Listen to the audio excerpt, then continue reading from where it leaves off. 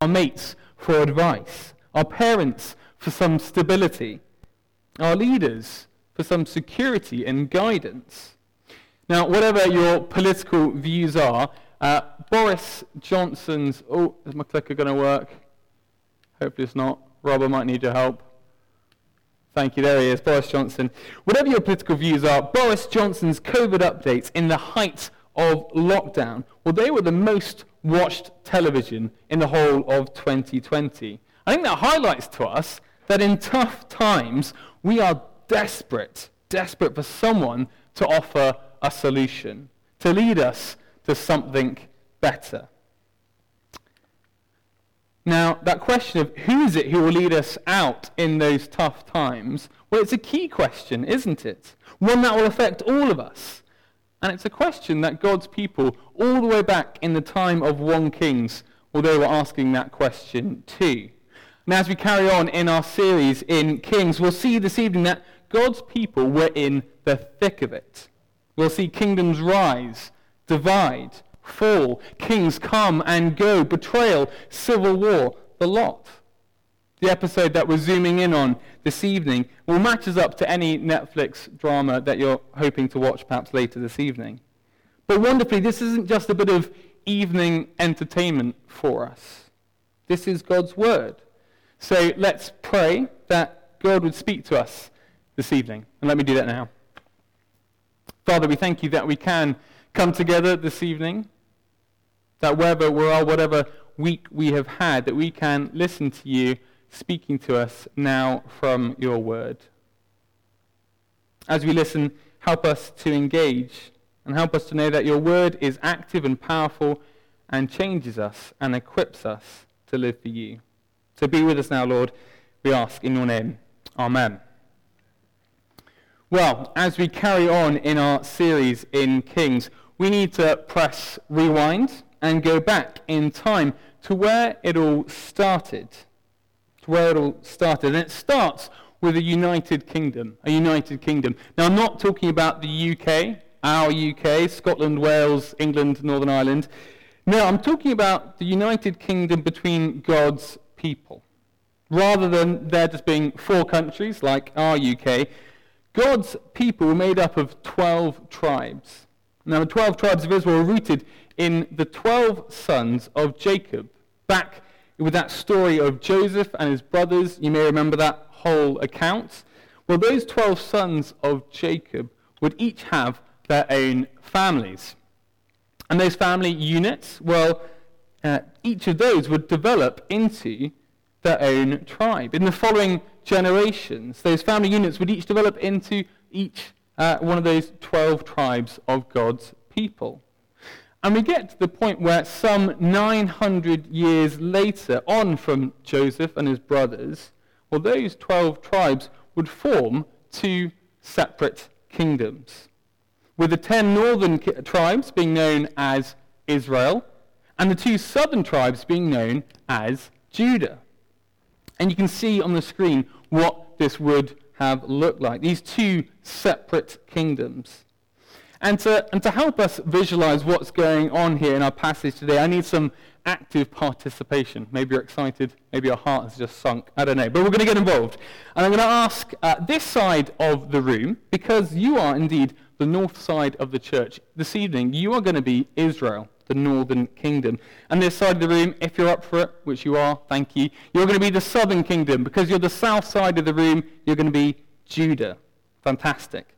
Now, do you want to give each other a bit of a wave? Israel, wave to Judah. Judah, say hi to Israel. But stop, don't wave too much, because at the moment, you are separate kingdoms. You are separate kingdoms.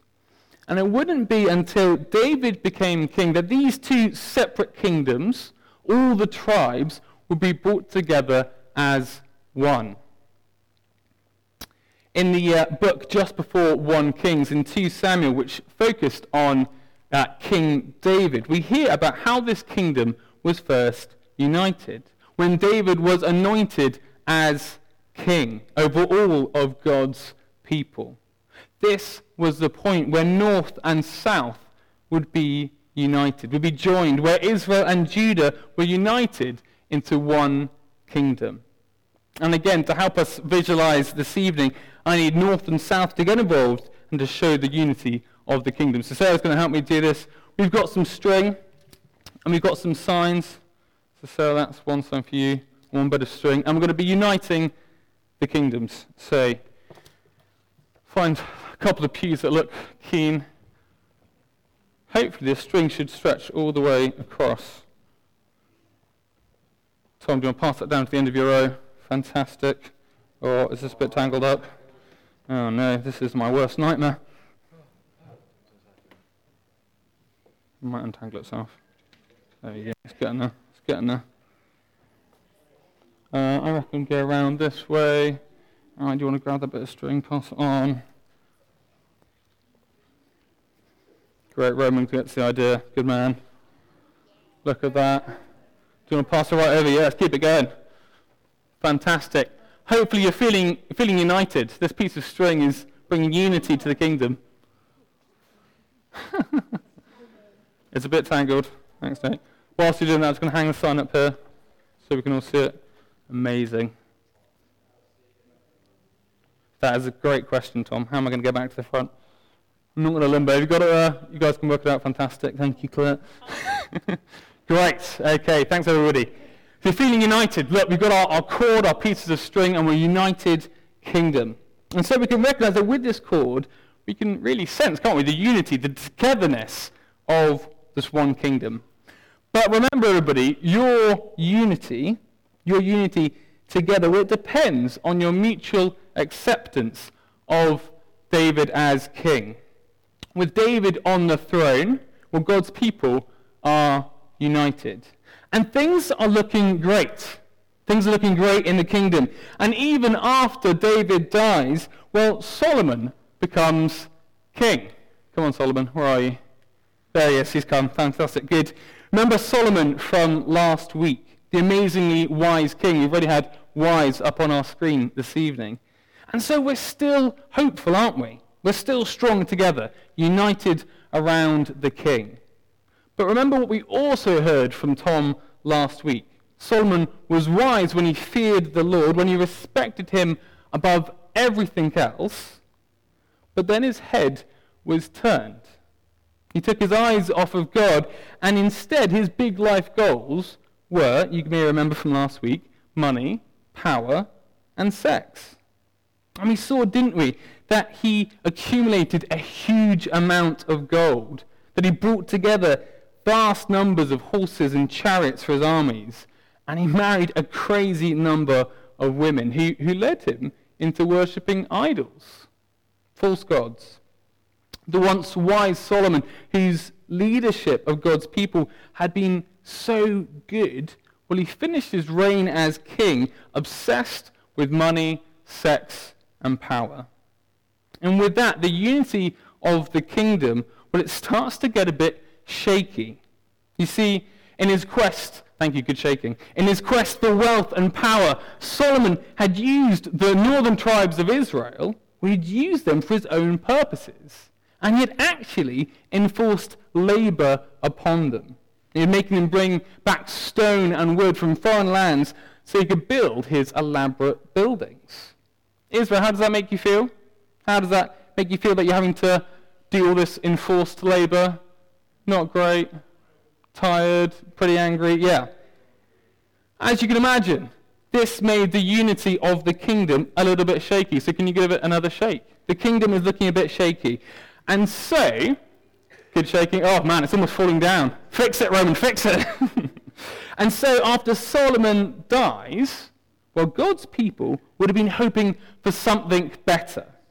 A better king who would lead them out of tough times, would lead them into stronger unity and into worshipping God rather than all those false gods, all those idols.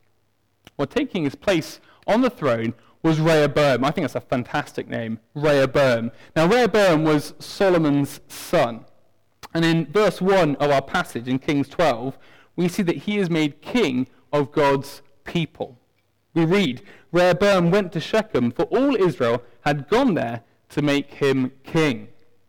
You can imagine, can't you, the feeling of the nation, a fresh start, a blank slate.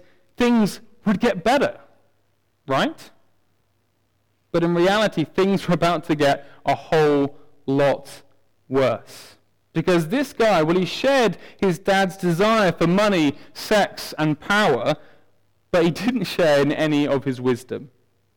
Whereas the first thing Solomon had done when he became king was to go to the Lord, was to go to God and ask for wisdom and guidance. Well, we see in our passage that King Rehoboam completely fails to go to God. Instead, we see that his number one priority, well, is himself. So we're left feeling uneasy when in verse 2 we hear that an assembly from the northern tribes of Israel, well, they come to the newly appointed king. They're hopeful for that fresh start. And they want to reason with Rehoboam. And who's leading the team that approaches the king? Well, it's at this point a new character enters the scene. We've had Rehoboam, and now we see Jeroboam. Confusing much? I think so. We've got Rehoboam, and now we've got Jeroboam. Well, Jeroboam had been one of Solomon's top dogs, a trusted worker for the king. But then through a prophet of God, well, Jeroboam was promised that he would be the one who would divide the kingdom. Because of Solomon's sin, because the way in which he led the nation into idolatry, well, God would take his kingdom from him and tear it in two. And Jeroboam would be the one that God would use to break his kingdom apart. As you can imagine, when Solomon heard about this, he wasn't a big fan. And so he tried to have Jeroboam killed. Jeroboam escapes, legs it to Egypt, lays low for a while. That is, until he hears that Solomon's dead. When the old king is dead, Jeroboam decides to come back. And on behalf of the northern tribes of Israel, well, he approaches the new king. And he approaches the new king, Rehoboam, asking that the heavy enforced labor that Solomon had put upon Israel would be reduced. I don't think that's unreasonable, is it? That's not an unreasonable request to ask. Now, will Rehoboam, the leader, the king, will he use this fresh start to unite the people together? Well, let's have a closer look at that episode.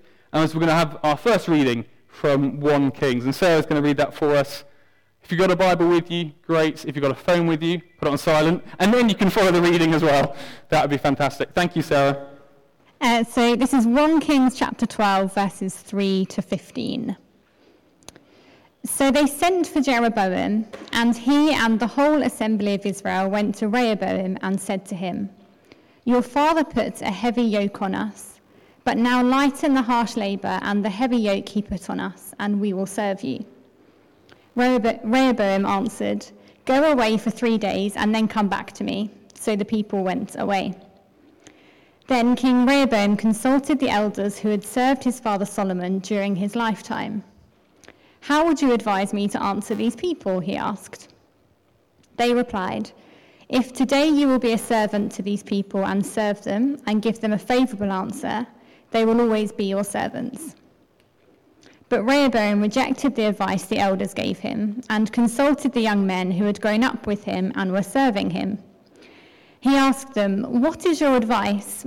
How should we answer these people who say to me, 'Lighten the yoke your father put on us'?" The young men who had grown up with him replied, "These people have said to you, 'Your father put a heavy yoke on us, but make our yoke lighter.' Now tell them, 'My little finger is thicker than my father's waist. My father laid on you a heavy yoke. I will make it even heavier. My father scourged you with whips. I will scourge you with scorpions." 3 days later, Jeroboam and all the people returned to Rehoboam, as the king had said, "Come back to me in 3 days." The king answered the people harshly. Rejecting the advice given him by the elders, he followed the advice of the young men and said, "My father made your yoke heavy. I will make it even heavier. My father scourged you with whips. I will scourge you with scorpions." So the king did not listen to the people. Thanks very much, Sarah. Well, in these verses, we learn a lot about Rehoboam, don't we? And as we think back to that question at the beginning of where do we turn to in tough times, who will lead us into deliverance? Well, we can begin to see, can't we, that for God's people, Rehoboam was not going to be the answer. And now, just for a couple of minutes, I think it'd be helpful if maybe you could just turn in 2s and 3s, if you're happy to do that. And it'd be great if you could just think about this question. What kind of king would you say Rehoboam is like? If you were to describe his leadership, like we've kind of done here, what words would you use to describe Rehoboam? I'll put the verses back up on the screen if you can see those. It might be a helpful reminder. So just a minute or two to discuss. Try and have some specific words that you can use to describe him, and then we'll feedback together. So if you're up for it, turn into 2s and 3s. Thank you. Great. Okay, let's come back together again. No wrong or right answers, unless you had the wrong answer. But it'd be great to hear what you were discussing in those 2s and 3s. So how would you describe the kind of king that Rehoboam was? Yeah. Unjust. Great. Thank you very much. Yeah, Roman. Scared. Interesting. Thanks. Insightful. Anything else? Not a good leader. Thanks, Hannah. That's absolutely right. Yeah, I think we'll see more of that. Anything else? Big-headed. Yeah. Yeah, we were discussing it earlier when I couldn't fit my microphone on. But you're absolutely right, Tom. Yeah, he's a big-headed leader. Absolutely right. Anything else? Foolish. Yeah, definitely. Definitely. Yeah, he has all these wise elders. He just completely blanks them, doesn't he? Absolutely right. Yeah, thank you. Great. Well, I think that's probably enough to be going with. I think we've got a pretty clear as to what Rehoboam is like. He's arrogant. He's self-serving. And he's foolish. He's stupid, isn't he? We saw Rehoboam's answer to Israel's request, didn't we? He doesn't go to God for wisdom. He ignores the advice of his elders. And instead, he goes to his mates who encourage him to do exactly what he wants to do. And what does he do? Well, he does exactly what he wants to do. He wants more power and wealth. And so he threatens even more, harsher, enforced labor on Israel. You've gone from whips, and now you've got scorpions on your backs. And if you're confused by the little finger thicker than the waist comment, I was too. But this week I've been looking into it, and it just simply means that Rehoboam's treatment of Israel was going to be even worse than Solomon's. Rehoboam is trying to hold on to his power, to increase his wealth. And so, Judah, over here, if there's not going to be too much trouble, I see you've tied up your strings, but I was going to get you to pull the strings a bit towards you, or maybe just pull the signs a bit towards you, just to help us visualize that you're taking a bit of the power towards you. So Israel maybe have to slacken off a bit. Judah, you pull it towards you. That's it. Fantastic. That'll do. That'll do. Great. Well done. Great. Good work. So, Rehoboam's self-serving leadership, well, it seeks to bring more power to himself. Now, Israel, you're looking pretty unhappy at the moment. Israel doesn't like this one bit. So much so, before you carry on tying, well, that the northern tribes, well, they take things into their own hands. And they seize power for themselves. So can you pull back on the cords? Because you're seizing power. You're taking things into your own hands. And that'll do. Not too much, Israel. Not too much power. Well, we see in response to Rehoboam's harsh treatment and his divisive statement that Israel, well, they're going to appoint Jeroboam as their own king. Verse 20 reads like this: When all the Israelites heard that Jeroboam had returned, they sent and called him to the assembly and made him king over all Israel. Only the tribe of Judah remained loyal to the house of David. Jeroboam is king. There are two kings, which means there are two kingdoms. The once united people of God, well, they are divided. And in verse 19, we read, So Israel had been in rebellion against the house of David to this day. The tension has built and built and built, and eventually, well, the kingdom, it splits. It's pulled apart. The kingdom is torn in two. And again, you can see what's coming with these rather large IKEA curtain cutting scissors. The kingdom is torn in two. Same with this one as well. Where have we got the sign? Thanks, Ali. Great, thank you. And you can put the string on the floor. That's not a problem for now. Thank you. So the togetherness that once unified God's people is no more. The people looked to Rehoboam in tough times, in their time of need, and he led to the kingdom being torn in two. Rehoboam was a self-serving king whose greed for power and wealth would have cost him a united kingdom. But how about Jeroboam? Because now he's a king of Israel. Would he be any better? Would he be the solution, the answer to their problems? Would he be the king that they were looking for? Well, let's zoom in on the text again, and Sarah's going to read our next passage for us.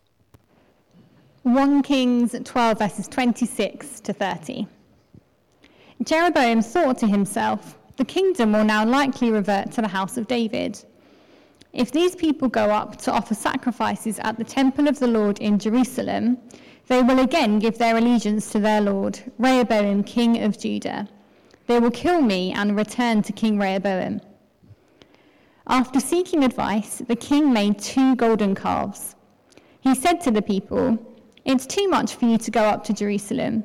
Here are your gods, Israel, who brought you up out of Egypt. One he set up in Bethel and the other in Dan. And this thing became a sin. The people came to worship the one at Bethel and went as far as Dan to worship the other. Great, thanks, Sarah. And again, like last time, just a couple of minutes back in those 2s and 3s that you were in earlier, and discuss how would you describe Jeroboam? What kind of king is he? How would you capture his leadership in just a few words? There are those verses. Get discussing.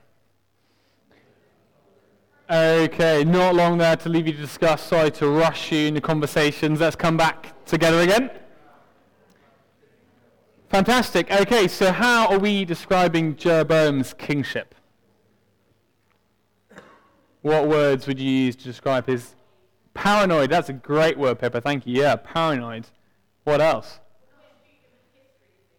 Yeah, he's not a student of history. We'll think about that in just a second, yeah. He's a wimp. He's a bit scared, yeah. It's cunning. Yeah, he's got a plan. Yeah, absolutely. Good. Okay, I think, again, we've got a pretty good portrait of Jeroboam as king. And we see in these verses that Jeroboam, while he's more concerned for his own security than he is for the people to rightly worship God. More concerned for his position than God's position. His big worry is that when the people go back down to Jerusalem to make sacrifices and to be made right with God, well, that they'll end up reverting to having Rehoboam as king. So what's his big solution? Well, it's to set up his own version of the temple. Forget Jerusalem, Jeroboam says. We've got our own temples. Come to Bethel and to Dan. Forget about God. We've got our own gods. And did you spot there what he used for the people to worship? 2 golden calves. And maybe there's an alarm bell, like for Ali, at the back of our heads. Golden calves, where have I heard about that before? Well, back in Exodus, when Moses was up the mountain meeting with God, the Hebrews who had just been rescued out of Egypt, well, they despaired. They failed to trust God, and instead, what do? They build a giant golden calf to worship. And here again, we have a golden calf, 2 in fact. And so we can see, can't we, that the very first thing that Jeroboam does as king of Israel is to lead the people away from God into idolatry. It's an absolute nightmare. Absolute nightmare. Jeroboam then is again not the king that God's people needed. He was not the solution in their time of need. And actually what has taken place in the whole of this chapter pretty much sets up the pattern for what we see for the rest of this book, and pretty much for the rest of our series, where we see throughout 1 and 2 Kings that the divided kingdom would repeatedly fight for power and be led by kings who are not the solution. For Israel, we're told that all of their kings, each and every one that would come, well, they all did evil in the eyes of the Lord. They were all bad. And similarly with Judah, whilst a few of the kings were good, their reign was all too short. And the vast majority of their kings also did evil in the eyes of the Lord. So instead of leading God's people to turn to the Lord, to trust God, these kings time and time again, well, they led the people into worshipping idols, false gods. And that's pretty much where our passage ends for today. And we're feeling pretty desperate, aren't we? With God's Old Testament people, we're longing for a king who would deliver rather than disappoint. For God's people, their lives have been turned upside down, torn apart. Who can they turn to in their time of need? Rehoboam? Jeroboam? No. But wonderfully, in the midst of this mess, God is still working. Even in a chapter like this, which feels like utter chaos, God is still active and he is still sovereign. He is the one who is in charge. When Solomon rejects God and goes after idols, it is God who sends a messenger to Jeroboam saying that he will tear the kingdom in two. And that is exactly what would happen. And when Rehoboam completely fails as king, it is God who ensures that at least the tribe of Judah would remain loyal to the house of David. And that's a big pointer for us. It's an arrow that points ahead to one who would be born from the house of David in the tribe of Judah, a king. And that king is Jesus. You see, even in the messiness of self-serving kings and a divided kingdom, God is still sovereign. And he's preparing the way for his son, the king who would be the answer to God's people, the answer that they were desperately hoping for. So for a final time, we're going to get Sarah to read us some snippets that give us a vision for the kind of king that Jesus is. Thanks, Sarah. So from Matthew chapter 11, "Come to me, all you who are weary and burdened, and I will give you rest. Take my yoke upon you and learn from me, for I am gentle and humble in heart, and you will find rest for your souls. For my yoke is easy and my burden is light." From Mark chapter 10, "The Son of Man did not come to be served, but to serve, and to give his life as a ransom for many." And from John chapter 14, "I am the way and the truth and the life. No one comes to the Father except through me. If you really know me, you will know my Father as well." Can you see just how good Jesus is? How different King Jesus is? Harsh King Rehoboam lays a heavy burden on the people.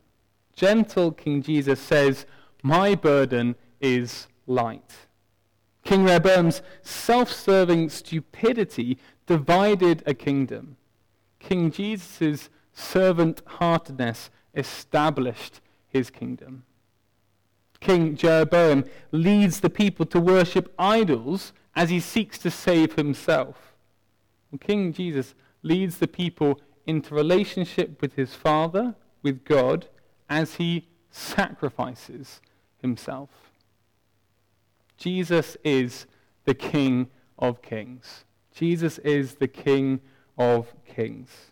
And so for us here this evening, when we're in tough times, when things feel out of control, well, we can recognize that God is sovereign, that he has a plan, and that he has an answer to all of our problems.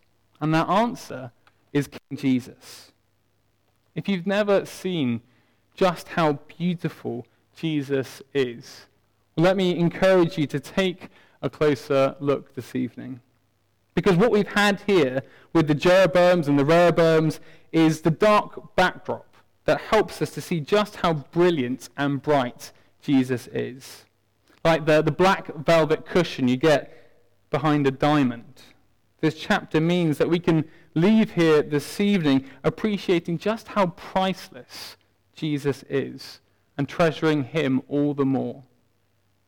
This evening we've seen a kingdom can only stay together as long as it remains united around the king, and we've seen that, haven't we? For us here in the church, in Christ's kingdom, we will only be truly united together if we stick with him, stick with Jesus as our king. Without him, the church will be lost and divided. But with Jesus as our king, we can look to follow in his footsteps, rather than slipping into the danger of thinking that church is something that I just get stuff out of. Well, we can follow Jesus' example and look to serve one another, asking, what can I give to the church instead?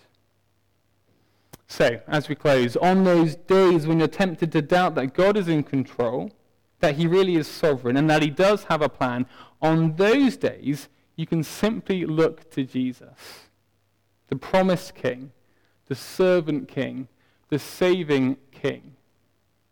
The question is he your king? If you'd like to find out more about how you can do that, how you can make him king of your life, then do speak to me afterwards or to Lizzie, and we'd love to chat to you more about that. But for now, we're going to move into a time of response, and then a time of prayer after that. But we're going to sing again now, a song that really helps us to capture all that we've seen in this passage. We're going to sing the King of Kings. So let's stand and do that as the band leads us.